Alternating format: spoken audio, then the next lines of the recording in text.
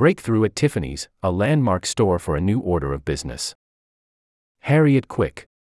We'll send you a MyFT Daily Digest email rounding up the latest jewelry news every morning. I thought, to turn this ship around we need to restore its former glory, but how to do it?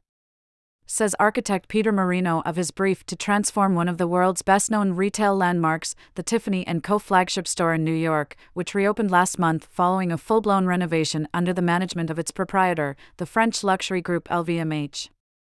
I consider buying diamonds a frivolity, so should not the atmosphere be playful, fun, pretty? And that philosophically is what I have tried to do, says Marino. Transforming the 10,000 SQM Tiffany & Co. landmark building that stands at the luxury retail apex of Manhattan into a beacon that boasts to the heritage and embraces the now and the future has been no easy feat, yet such has been the ambition of the LVMH group that bought the brand for $15.8 billion in 2021. That the French luxury powerhouse now owns what is arguably America's only true luxury entity may have ruffled patriotic feathers, but after some lackluster years it was ripe for an overhaul. Marino, a New York City native, who founded his firm in 1978, poetically and politely refers to it as a tarnished empress who needed restoration. The 40s store, with its tough-looking granite and limestone facade and vast atrium ground floor, was originally designed by Cross & Cross architects in a conservative modern style that spoke of America's dynamism and sophistication. When LVMH took the keys, the renovation was already underway, with a permit in place for an impressive redesign of floors 8 to 10 by OMA practice. With its curtain-like wraparound glass wall, terrace and metal panels, the new look was envisioned as a giant diamond on the skyline and conceived to house exhibitions, event areas and VIP suites. The plan was the newest addition to a series of renovations that have been actioned over the decades, including a 3-story expansion in 1980 and a 2001 renovation by Jabu Puchelberg, but none has been on the scale of this grand makeover. Marino is well versed in the architectural lexicon of luxury retail. The architect has designed the interiors of Dior, Bulgari, Louis Vuitton and the Cheval Blanc Paris Hotel, and his firm was appointed shortly after the LVMH acquisition. Taking on the jeweler's store, however, presented new challenges for the architect and designer. I have done a lot of ready-to-wear shops and you can see the collection from 50 feet away. I have never done a 10-floor jeweler's store in my career. You can't see a ring from 10 feet away. To deal with the scale problem, Marino has used art as interventions. There are more than 40 artworks, a mixture of newly commissioned and LVMH-owned pieces, throughout the Tiffany landmark store on 57th Street and 5th Avenue, including Jean-Michel Basquiat's joyous 1982 equals Pi, which appeared in the Jay-Z and Beyoncé About Love campaign, pieces by Damien Hirst, Julian Schnabel, Hans Hardon, Daniel Arsham, and a series of reappropriated Tiffany advertising campaigns by Richard Prince.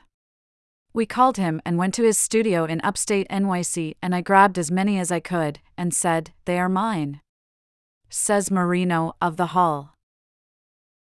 Another scale feature is a curvilinear 144-step staircase that rises up between floors 3 and 8, inspired by the amorphic forms of former Tiffany designer, the late Elsa Peretti, who created many of the iconic pieces, the bone cuff and the bean, that are now classics. The glass and Saratoga staircase, topped by a beige leather handrail, is an alternative route to the bank of 4 escalators that ascend and descend from art-filled vestibules for the million-plus visitors who come to the store annually. Tiffany turquoise blue, standardized by Pantone as 1837 blue in 2001, has also been employed, albeit judiciously, and is a currency in the artworks. The store is a tribute to the decorative arts, past and present, and contains an extraordinary collection of furniture, objets and sculpture, by designers including Gio Ponti, André Dubreuil and Ederi Sotsas. With materials ranging from oak parquet and stone for the floors and walls to lacquer work by American artist Nancy Lorenz and a 4-ton glass diamond-cut skylight feature, everything shimmers, refracts and reflects. The cafe, first rolled out as a pop-up experiment in 2017, is now a permanent fixture, with Daniel Bulid overseeing the menu, including the proverbial breakfast, in the blue-accented dining space. Throughout, 4,090 light fixtures illuminate the jewelry and objets in minimalist display cases. A debut collection by the new Tiffany home artistic director, society doyen and fashion retailer Lauren Santo Domingo, will be revealed at the grand opening. "It is the most extraordinary project in my professional lifetime," says Anthony Ledru, Tiffany president and CEO. Alexander Arnault, the 30-year-old EVP of Product and Communications, who has helped spearhead such collaborations as the Nike/Tiffany sneakers and the Return to Supreme collection, brings a youthful perspective on the hyperspeed proceedings. "I've been to the store many times when visiting NYC, whether just to browse or to buy presents or to work on the acquisition," says Arnault.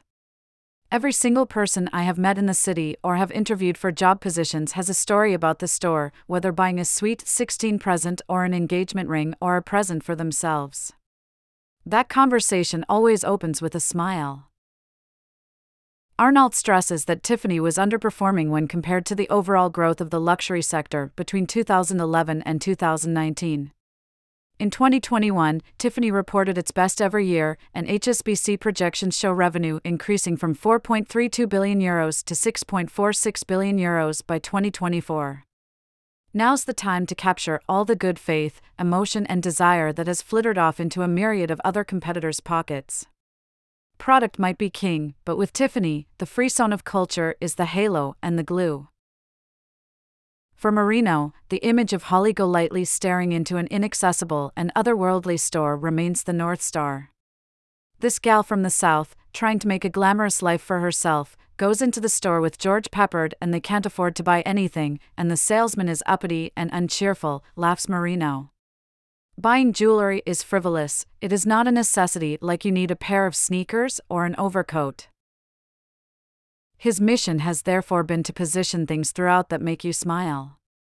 The 700 SQM VIP suite on the 10th floor is a distillation of the city's glamorous past and present. Marino, who started out his practice as a residential designer, Andy Warhol, Agnelli and Yves Saint Laurent were clients, was given carte blanche to design a Marino apartment. "I mean, that's a cool commission and I put my heart and soul into it," says Marino of the space that includes a dining room, hung with custom wallpaper and images of hydrangeas in Marino's Southampton garden, a lounge in shades of beige with views towards Central Park, a bar, boasting an Urs Fischer video work of Tiffany's emblematic jeweled bird, and a library full of Tiffany archive books that date back to 1850. There's an infectious delight about Marino's grand landmark vision. Not least because he is a connoisseur who owns a significant collection of mixed metal objets, including candelabras and coffee sets that he began hunting down in the 80s. His Tiffany trove is on show at his foundation in Southampton and includes caviar servers. All the essentials. Who the hell needs that? Somewhat limited use. But they are splendid objects, he laughs.